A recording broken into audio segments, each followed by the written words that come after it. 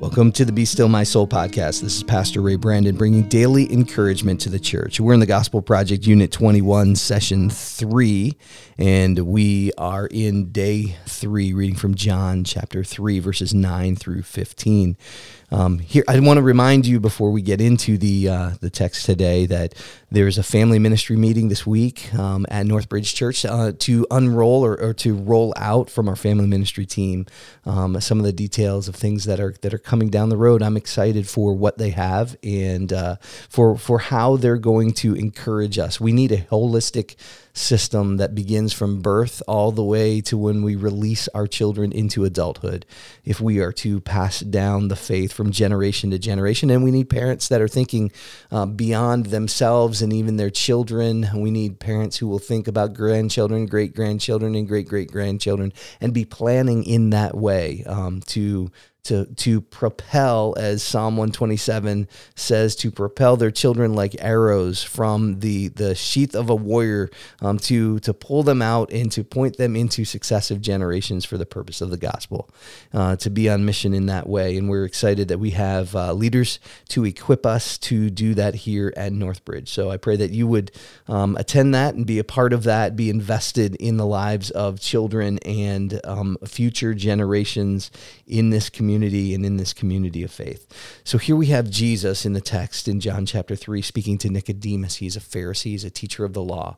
And he questions, he said, how can this be? What you have told me about birth and new birth and what's happening.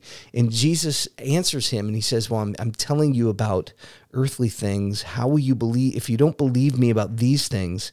How are you going to believe me about the even deeper things or even greater things if you don't accept these things that I'm telling you? And he ends the passage by saying, as Moses lifted up the serpent in the wilderness, so the Son of Man must be lifted up, that whoever believes in him may have eternal life.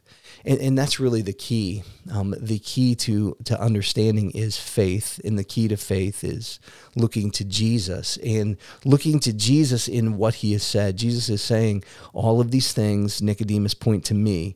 I think he's saying if you don't understand these now, he uses the Old Testament and he says it's going to be just like there was a plague of serpents in the Old Testament in the children of Israel, and it was the serpent that was placed on a brass pole and lifted up, and the people were told to look to that, and those that looked to that, they were healed. Nicodemus knew this episode in the Bible very well, and he knows that those that looked were healed, but there were those that didn't look, and that seems almost unimaginable. You're dying of venomous bites from these snakes, and you're told simply to look, believe that you will be healed by looking at this brass serpent, at the very thing that is killing you. Look at the thing that will heal you. And in that same way, Jesus is going to the cross, and he is the one who is taking on sin. And so we see in Christ our sin on the cross, on him, his suffering and his death for our sin. He's explaining that to Nicodemus, and the key here is to have a full trust in what God is saying. So Christian, today, as you look at your own sin in your own life and your own struggles, your own pain and your own frustration and circumstances, what Jesus is saying to us, we might have the Bible, we might have church, we might have all of the systems in place, but if we don't have faith, if we're not actually looking to him, if we're determining our own need and thinking that we know what's best, that is an act of looking away. But Jesus determines our need. Our need is for forgiveness. Our need is to look to him for forgiveness. And that is exactly what he does each and every day. No matter what our circumstances, no matter what our past, no matter what we have done, he loves us enough not to leave us where we are.